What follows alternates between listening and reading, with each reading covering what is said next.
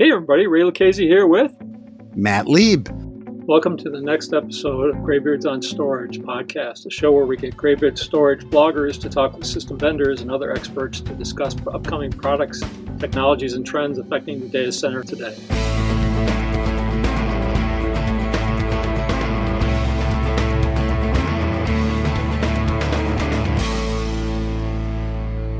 And now it is my pleasure to introduce Peter Thompson, CEO, and George Dochev, CTO of LucidLink. So, Peter and George, why don't you tell us a little bit about yourself and what LucidLink is all about? Thanks, Ray. I'm Peter. I'm the co-founder and CEO of LucidLink. And I'm George Dochev, and I'm the co-founder and CTO of LucidLink. So George and I started the company in 2016, and this was after spending about 15 years together at a storage software company that was focused on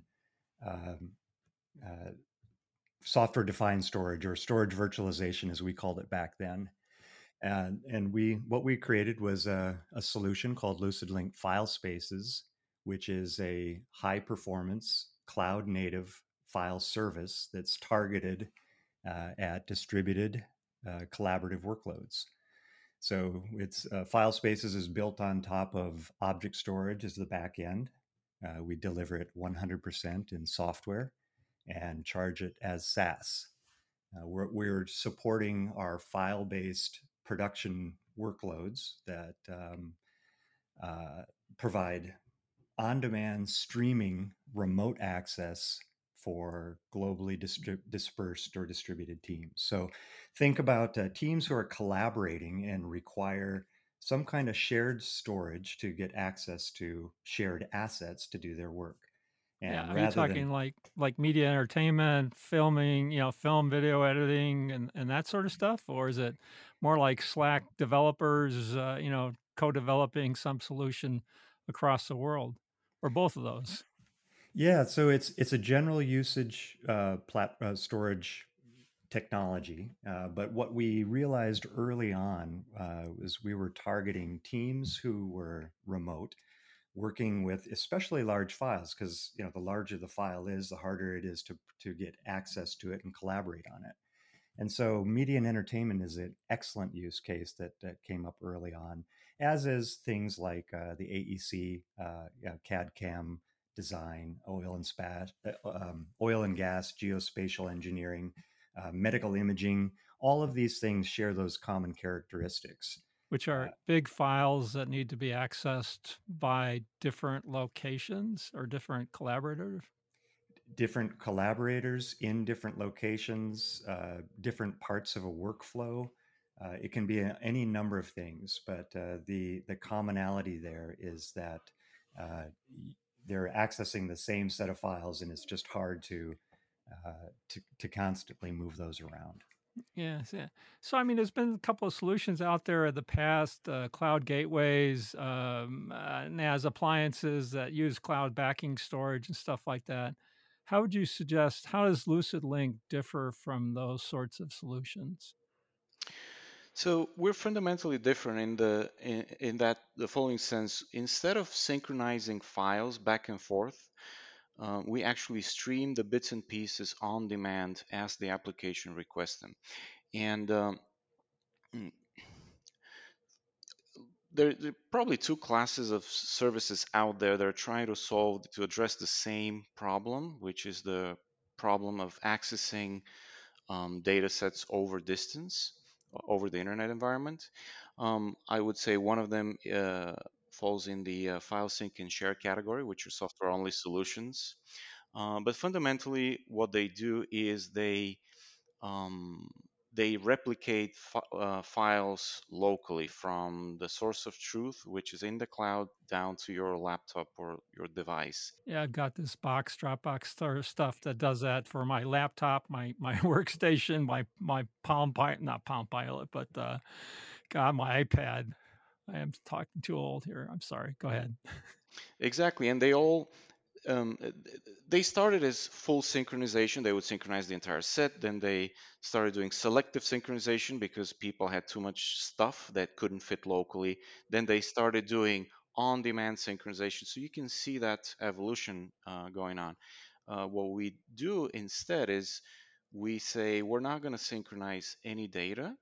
We are actually going to stream it on demand. So to make an analogy, a local file system behaves the same way, except that the storage is on your local disk instead of being in the cloud.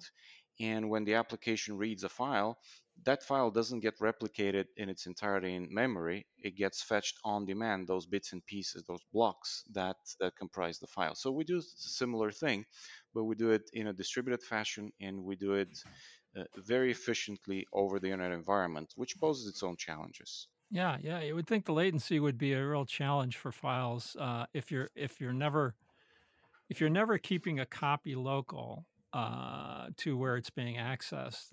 Then all that data sitting on the cloud has to be accessed and streamed across the WAN or the internet, I guess. That's exactly what we're addressing, the latency that's incurred by accessing files over distance.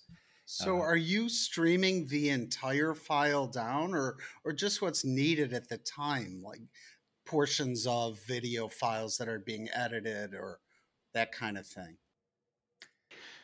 Yeah, so that's exactly right. We're streaming only those portions of the file that the application needs at that in that moment in time. I'll give you an example. A typical example would be, let's say you use Adobe Premiere video editing software, and you open up a 100 gig file or several hundreds of gigabytes of video.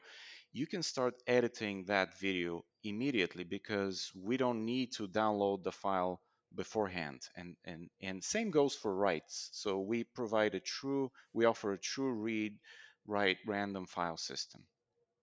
That's real hard to do over the internet and with object storage specifically. So talk to me about metadata and where that lies. Sure. So I would agree with that statement that it's really hard to do. And in fact, there's been a lot of attempts over the years. A lot of research goes back to Andrew file system.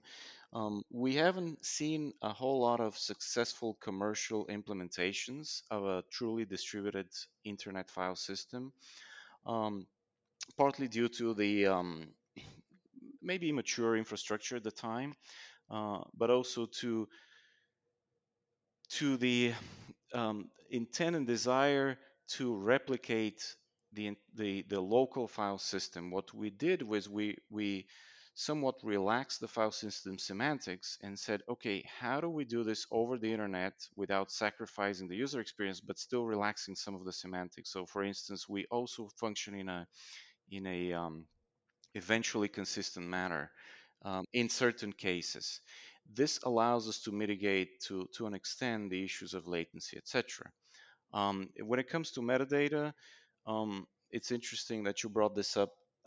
We are evolving also as a product and as a technology. We started out actually synchronizing the entire metadata across all devices, but streaming the data.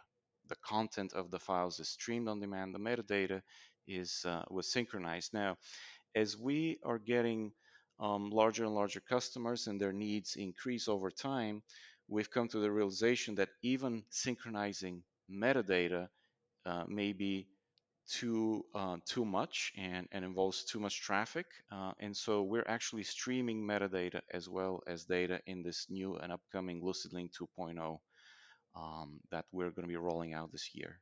Wow. Yeah, file locks and stuff like that. If the metadata is not here, if the metadata is here, so I mean, yeah, metadata has to be present. I would say in the host that's accessing the files, right? I mean, I guess you could partition it or yeah, somehow s- split it up some to some extent, but So Yeah, what Ray, you hit on the issue that really sticks in my mind, and that's file locking. mm, So how does file locking take place, and what kind of versioning is able to be done if, for example, two people are trying to edit the same area within the same, say, video in your use case at the same time? How does that work? Well, um, It works, and it works really, really well. We've done a lot of work in that area, and it's a non-trivial problem. I agree with you. This is actually the crux of the of all the work that we've done. When it comes to file locking, we do support distributed file locking in a very efficient way. And we would actually switch between eventually and strongly consistent mode of operation on the fly, depending on what the application is currently doing. So if the application tries to lock a file, we'll temporarily, for that particular file, we'll switch to a strongly consistent um, mode where we would say, for instance, synchronize those, ensure that all the metadata and the bits and pieces of the data that the application needs are the most up to date. And as they are modified, we then upload them to the cloud. And we switch freely between that and doing this lazily in order to improve the user experience. But there is a lot of, this is a classical distributed systems problem, and there's a lot of work we've done in that area to um, give you that near local user experience while without sacrificing the performance, etc. Talk to me a little bit about the protocols you support. I mean, you mentioned it's like a cloud NAS. Does it support NFS and SMB access? We provide a solution that behaves like a cloud NAS. The the protocols that you mentioned is what is typically used by other vendors. Um, Unfortunately, those protocols were designed in the 80s for low latency, high throughput local area networks. They don't do well over the internet, and in some cases fail completely. And so the first thing that we had to do was to reimagine what an efficient file protocol would look like over the internet. So we did away with these old legacy protocols, and we invented and designed our own protocol. Having said that, I want to point out the fact that the storage that we use is off-the-shelf object storage. We utilize any object cloud vendor and their object storage uh, offerings and solutions, as well as on-premise object storage technologies as well. So the back end is objects that I guess are can be in any cloud that supports object storage. Does it have to be S3 compatible, or do you support I don't know, Blob Native, Azure, or whatever the Google Cloud equivalent would be? Well, it's interesting that the industry has consolidated around Amazon's S3, except for Microsoft. So we support any and every S3 compatible object storage vendor, as well as Microsoft Azure. Google Cloud that you mentioned, for instance, they have an S3 compatibility layer that they actually prefer to use. So we work with them. Yeah, and that's on-prem, any S3 compatible object storage on-prem as well, I guess, right? That is correct. So, talk to me about the components of the system. Obviously, you have the object storage. You have some software running on the remote hosts that are accessing the data, and you've got this metadata thing someplace. Right. So there are actually three parts to the system. The first part is the LucidLink client, or that is installed as an application on the endpoints. This is a lightweight piece of software that installs as a parallel file system, as a true file system. And it supports Mac, Windows, Linux. You can install it on a virtual machine, in a container. So it's really quite flexible where you would deploy that. And that's what handles the streaming, the prefetching, the write back caching. That's where it presents itself as a mount point, or you can configure it as a drive letter. But it is the file system. The second part is the object storage that we were just talking about. We've got two models for that. Customers can either bring their own storage account, configure their own bucket, and associate that with our service, or we will provide an end-to-end service that includes storage in a preferred vendor. So we can do that either way. One thing that's important to note is the way that we use object storage also kind of comes back to this streaming and the prefetching and providing portions of files on demand. And that is that rather than uh, utilizing the semantics of the typical object storage semantics of one file equals one object, we take these larger files, break them into smaller chunks, and each one of those chunks becomes its own object. Now, since we've synchronized the metadata to the endpoints, we have all of the information about the file that the application needs, and as it is requesting portions of that file, we're able to deliver these chunks as objects and cache those locally so that the access is very fast. So essentially, the longer you're working on a project, you're warming up that cache. More of the file that you're using is local, so you don't have to constantly stream it out on demand. And then it uses lower utilization times to stream that back up to sort of the centralized object store. Well, so rather than in typical object storage, if you make a change to a file, you rewrite entire objects all the time. We're just rewriting chunks of those files, which is a lot more efficient. So you mentioned a couple of things, this prefetch and write back and so talk to me. So prefetch would be, let's say I'm going to open up a video file. It's obviously that you're going to have to hurry up and get the first chunk, whatever that first chunk is, from wherever it's located. You have to make sure the metadata for the file is sitting on the client, I guess. So that's got to be fetched if it's not there, and the first portion of the file has to be fetched. But while I'm working on that, you're going to prefetch a number of portions after that. Is that how this works? That's how it works. You correctly stated earlier that latency is the big issue here, and that's what I call enemy number one for us. And that's what we're trying to address: how to mitigate the effects of latency, because ultimately when you have to go out to the cloud and fetch data, that incurs latency. And if you're doing this, say, across continental US, that could go up to 50 milliseconds plus. And so you're doing everything you can to reduce the back and forth, right? And prefetching, of course, is an important part of that. By the way, local file systems do the same thing. They also prefetch from the local disk into the main memory, and then they use the host buffer, the main memory, as local non-persistent cache. The difference is that we utilize a persistent cache, but in our prefetching is a lot more sophisticated because it's so much more important in our world.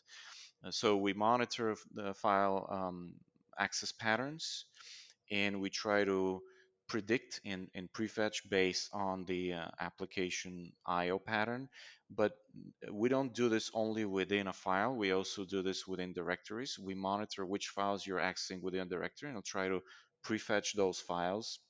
And this occurs not only for data but also for metadata, because like I said earlier, in this new Lucid 2.0, we don't have the liberty to synchronize the entire metadata, and so we will always try to predict where you're going and prefetch the metadata so that the hot working set is always locally stored on your local disk.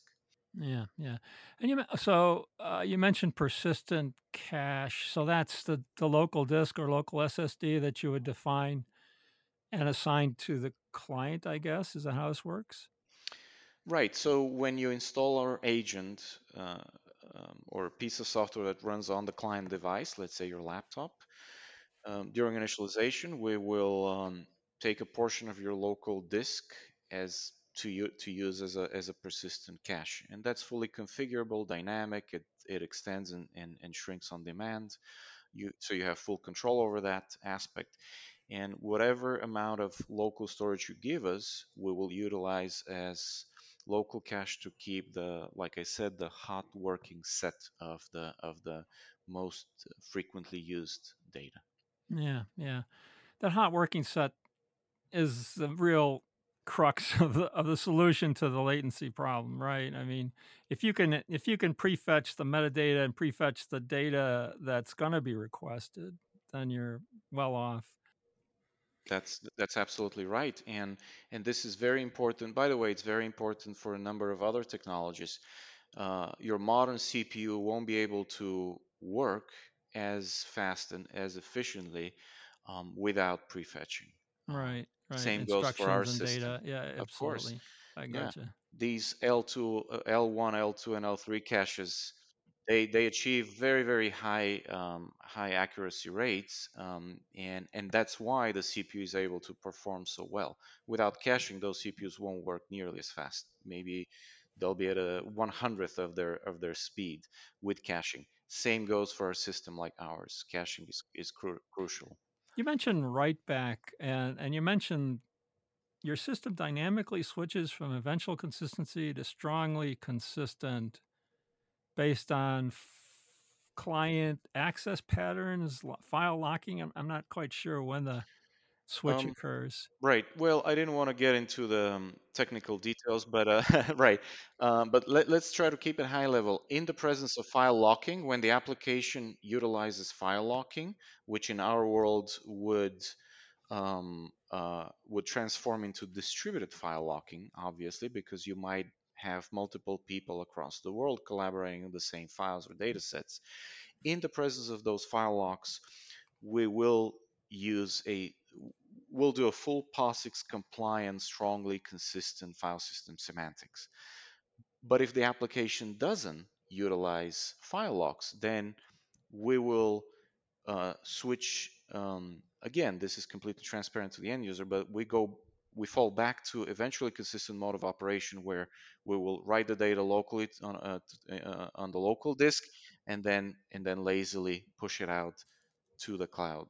Um, that's and that's a very key point also, because when it comes to performance and user experience, that plays a crucial role as well. So a thought occurs to me, Ray, and this is about things like GDPR and regionally zoned data sets. Do you handle that, or is that up to the end user company to make sure that their data doesn't cross international boundaries where inappropriate? Well, so that's a little bit of both is the answer for that. Part of the model that we had of bring your own storage and the fact that we support both hyperscalers as well as S3 variants that can be in a regional cloud service provider or even in some company's data center, allows them to specify exactly where the storage is going to be. Now we have a third part of the system that, as we were kind of talking about that system breakdown previously, we talked about the agent, we talked about the object storage. We also have the LucidLink service. And this is the SaaS component of the platform that we run on behalf of the customer.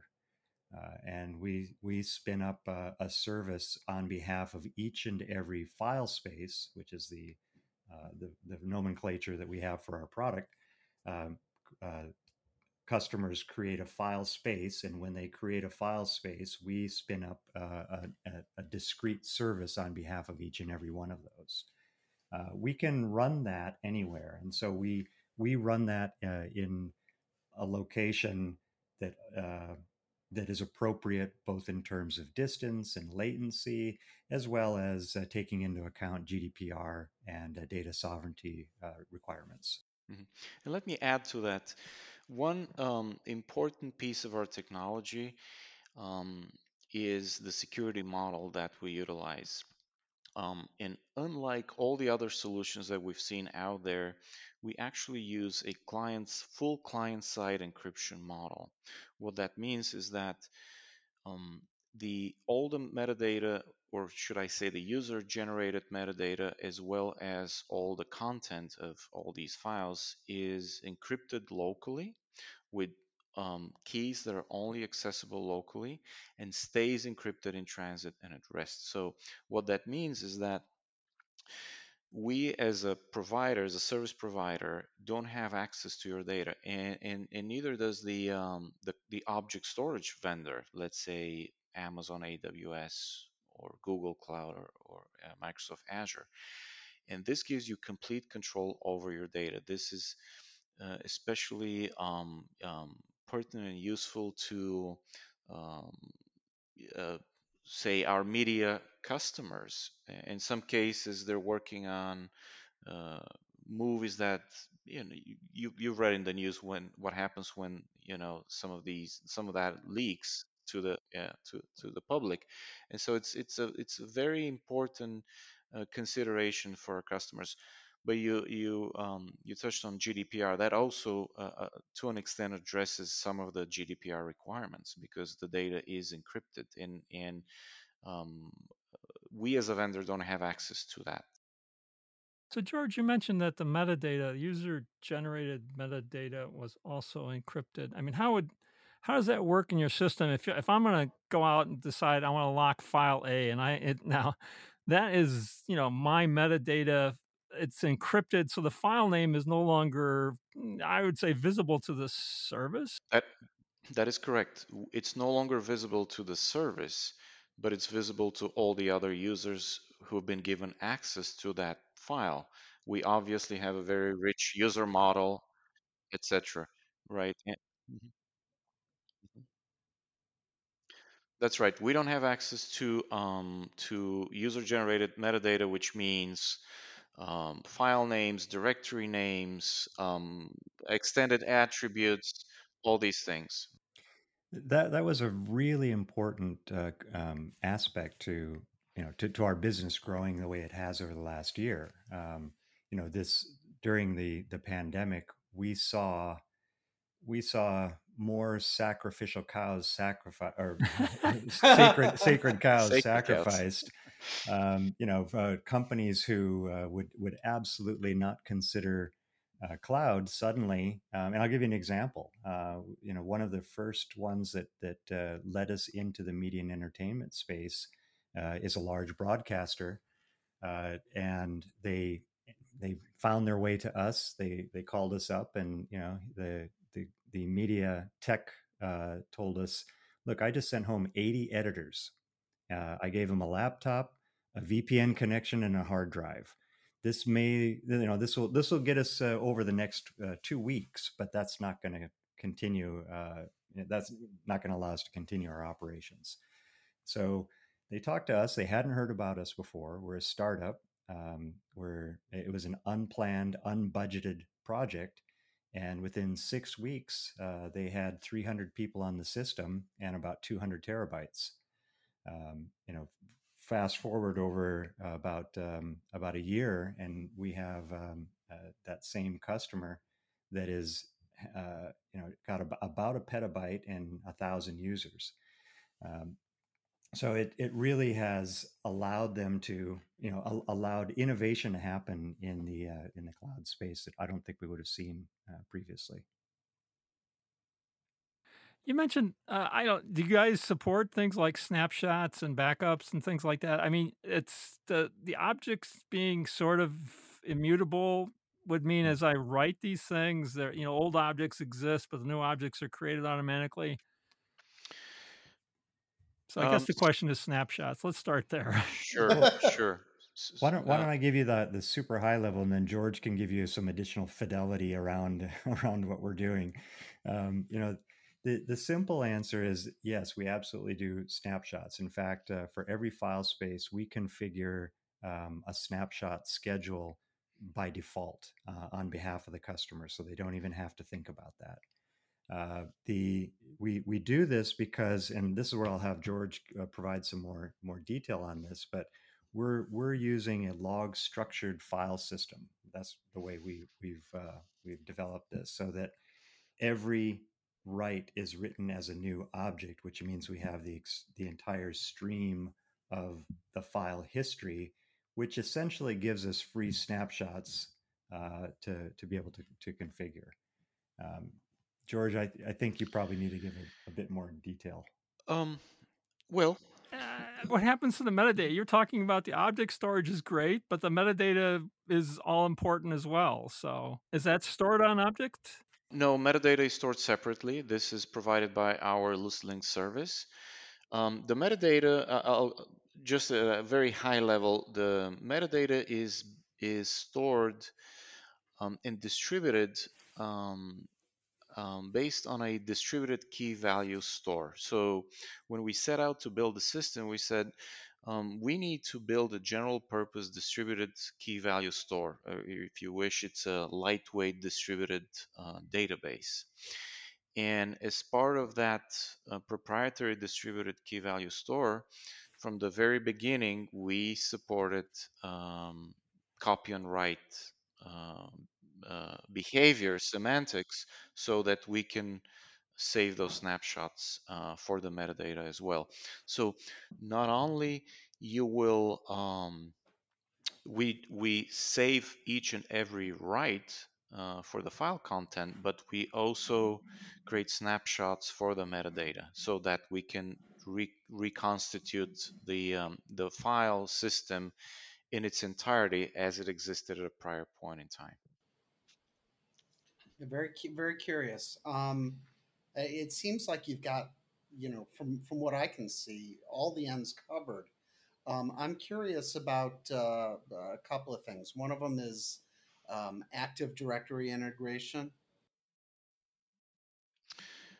Sure. So we it seems that the industry is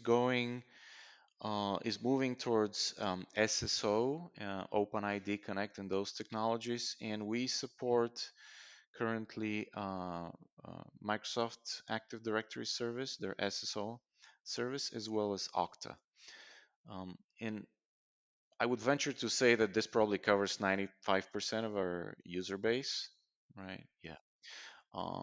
And it also increases to an extent the degree of security that we offer as a service because the way our security model works is um, all the encryption keys are themselves wrapped, technically speaking, or encrypted through user passwords.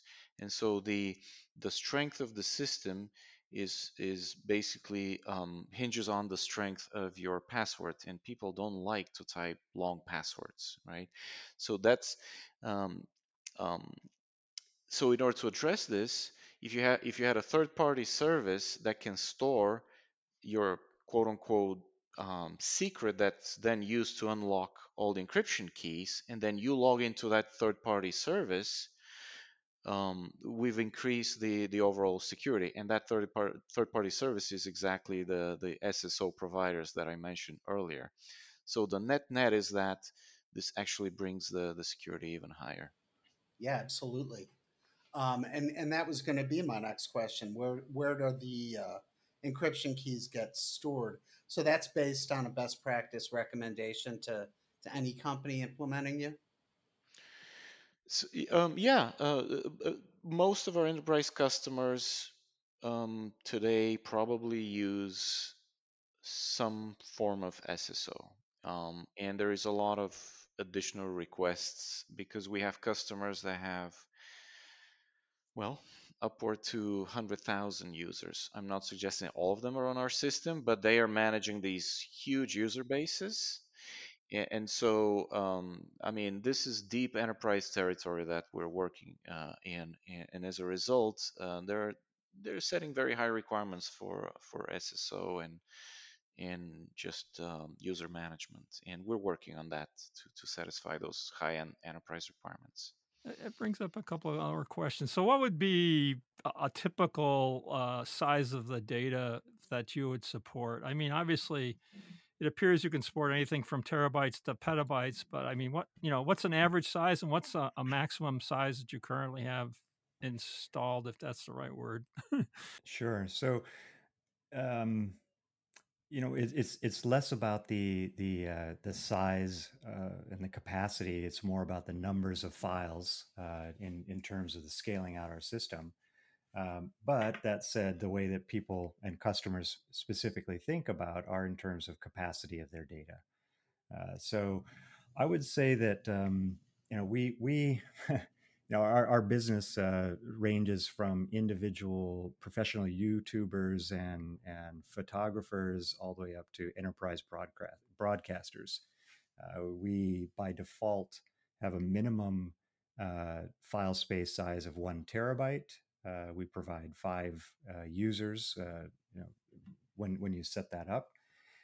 And we scale up to where we've got customers in the petabyte plus range with thousands of users.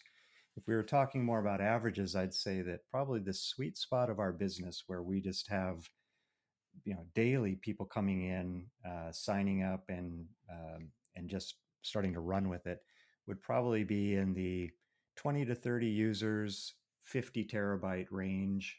Um, and it that generally grows within that, because what often happens is we'll get a marketing department from a company that comes in to address a specific problem, and after using it for a while, they say, you know what, why don't we put our user directories on here, or why don't we roll this out to our finance department as well? They've got these great big spreadsheets they have to deal with.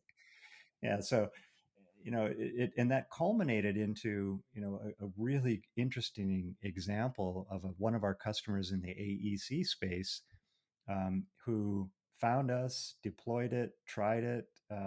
They were replacing one of the kind of cloud gateway technologies out there, and that just didn't work with people trying to log in from home over a VPN. It didn't satisfy the requirements, and started using it. And gradually, and this guy called us up one day, and he says, "Guess where I am?" I said, I have no idea. Where are you?" He said, "Well, I'm out on the back loading dock. What do you think I'm doing here?" Again, I've got no idea. What are you doing there? And he says, "Well, I'm waiting for a truck to come in and pick up our NASs.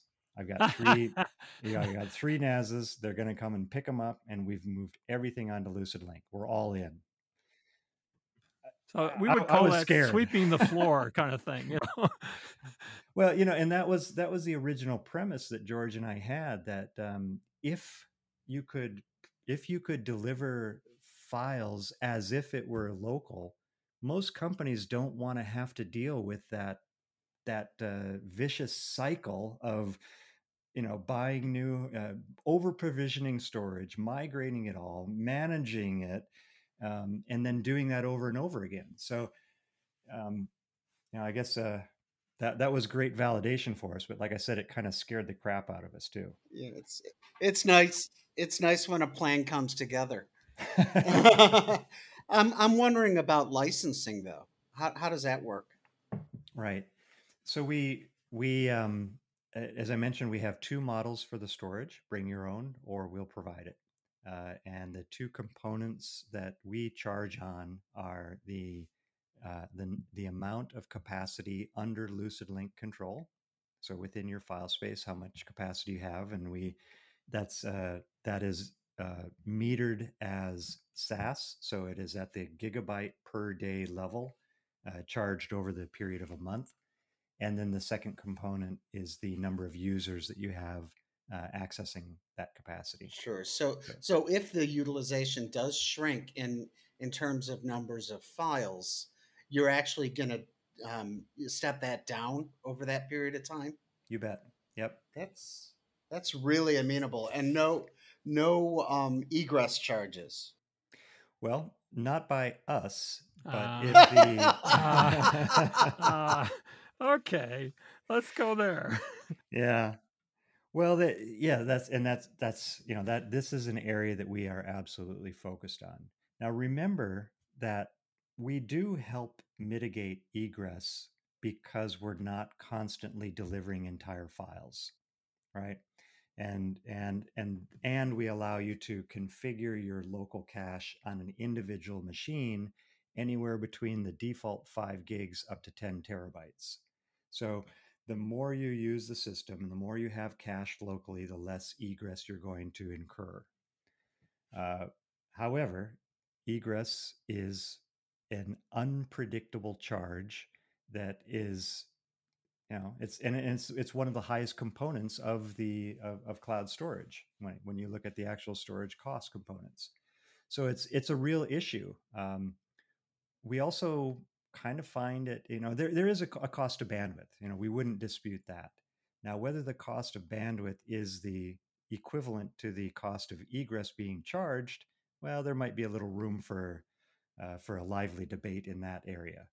So one of the other things we've done, and for example, we've partnered with IBM COS, Cloud Object Storage, um, and we have put together special pricing that allows us to offer our customers an egress rate at about one third what the normal rack rates that you'd pay to the other hyperscalers would be. Yep, exactly. Well, that's nice. So Cause is a interesting solution in and of itself. But so is that in that case, this is where you're providing the complete solution, the storage as well as the service. That's correct. Yep. And we've got discussions with all the other vendors as well. I think that this is the address. What we're addressing is put all your storage in the cloud, but use your devices on the edge. And that cloud to edge is not something that most people are doing. Usually, you've got the choice of let me. I've got to bring my data to the application, so I can either put my applications and run them in the cloud next to the data, or I can figure out ways and methodologies to bring the data down to my application and do it there. And usually, that, as we've talked about, is synchronization or cloud gateway technologies. What we're trying to do is separate those decisions, consolidate your data in the cloud, but access it with your local applications without having to worry about where that data is. Would you consider your solution a high availability solution? I mean, with storage and stuff like that, you'd have multiple controllers and multiple paths to the data, that sort of thing. I guess Mhm. because the data is all on cloud, that's fairly multiple paths exist. The metadata, I'm still kind of confused where the metadata resides and Mhm. it's fault tolerance or high availability kinds of things. Mhm. Well, it depends on how you define high availability, but I would say the answer is yes, we are highly available solution for the following reasons. So the file system is comprised of metadata and data.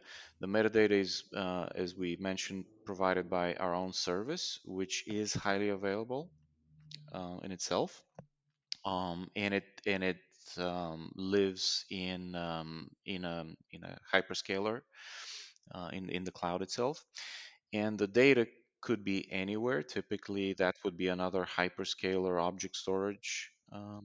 And those are extremely durable and extremely highly available. And you could take a So, client and run it effectively on any PC, laptop kind of environment you wanted, I guess, right? If let's say absolutely. you've lost your laptop or something like that, you could take it to buy another laptop and install the Lucid client, I guess, and then you'd be up and running. Absolutely. Sure. This would be a different characteristic of a storage solution. That's fault tolerance that you're referring to, and we're absolutely fault tolerant because all the data lives in the cloud. And the beauty of our approach is that all the data being everything being encrypted, even locally in your local cache. If somebody were to steal your laptop, you actually haven't leaked any information because all the data is encrypted the same way it's encrypted in the cloud. But it's absolutely fault tolerant. It's also highly available because we sit on top of a very, very highly available object store. Let me just also mention that um, similar to the high availability, we can talk about scalability.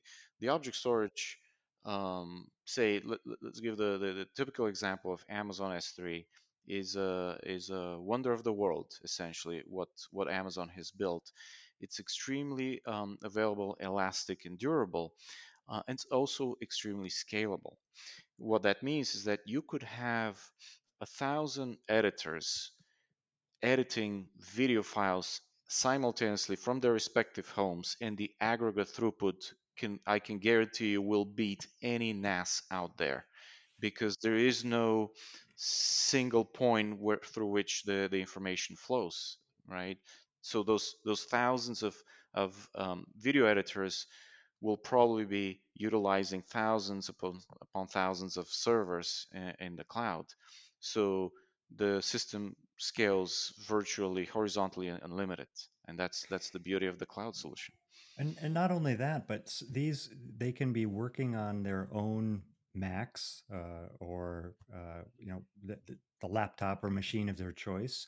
Some of them might be on VDI editing stations, and then after they finish setting up the job, they may do the render in the cloud, and all of that is done using the same set of shared data without having to keep So I pushing it could have around. an EC2 instance and running Lucid Link client. You Of bet. course. Yeah. You could do that. You could use Teradici. You could use, Bebop. You could use anybody who's providing an editing workstation. Mhm. A typical use case for the media and entertainment would be proxy generation and rendering. So let's say you ingest raw footage and you don't want to, or you cannot use 8K, the 8K raw footage that you shot. You could have an instance running in the cloud that creates those proxies on the fly. They are stored on Lucid Link, of course, and all the video editors gain immediate access. The beauty of this is that you could be doing this on the fly. In other words, those proxies could be generated on the fly, what we call growing files, and you could be editing that growing proxy while it's being produced. And Wait a so minute. Both these guys would be editing the same file per se, right? Or one would be creating the file, and the other one would be editing it somewhere behind it, I guess. that's exactly what we do, and broadcasters love it because they're always in time crunch. They need to produce material instantly. As soon as it's shot, they have to start working on the final When footage. I think file lock, I always think that the whole file is locked, not the various portions. You're locking the file at a sub file level. Um, In this particular example that I gave you of the growing proxies, there is no need for actual file locking, by the way, because one is extending, the proxy generation software is just extending the file, while the video editor is just reading that file to create a project around it. But to answer your specific question, yes, we do support byte range locking. There's certain software that utilizes byte range locking, and we do support byte range locking, not entire file locking. Well, this has been amazing. Matt, any last questions for Peter or George? No, it's been a really interesting conversation. Peter or George, anything you'd like to say to our listening audience before we close? Well, we've been told that usually the customer finds us and say, "Why don't I know about you?" And so we are very happy to be part of this podcast and hope that the word gets out. We've tried to make it really easy. You can hit our website. You can spin up a completely free, fully functional 2-week trial just to see if it works for your particular use case. And we'd love to talk to anyone out there who's got these kind of needs. I mean, we learn more about our product from our customers and where we should take that product than from anywhere else. So, please hit us up, and we'd like to continue the conversation with you. All right, that's it for now. Awesome. Bye, Matt. Bye, Ray. Bye, Peter and George. Bye. Bye, guys. Until next time. Next time, we will talk to another system storage technology person. Any questions you want us to ask, please let us know. And if you enjoy our podcast, tell your friends about it. Please review us on Apple Podcasts, Google Play, and Spotify, as this will help get the word out.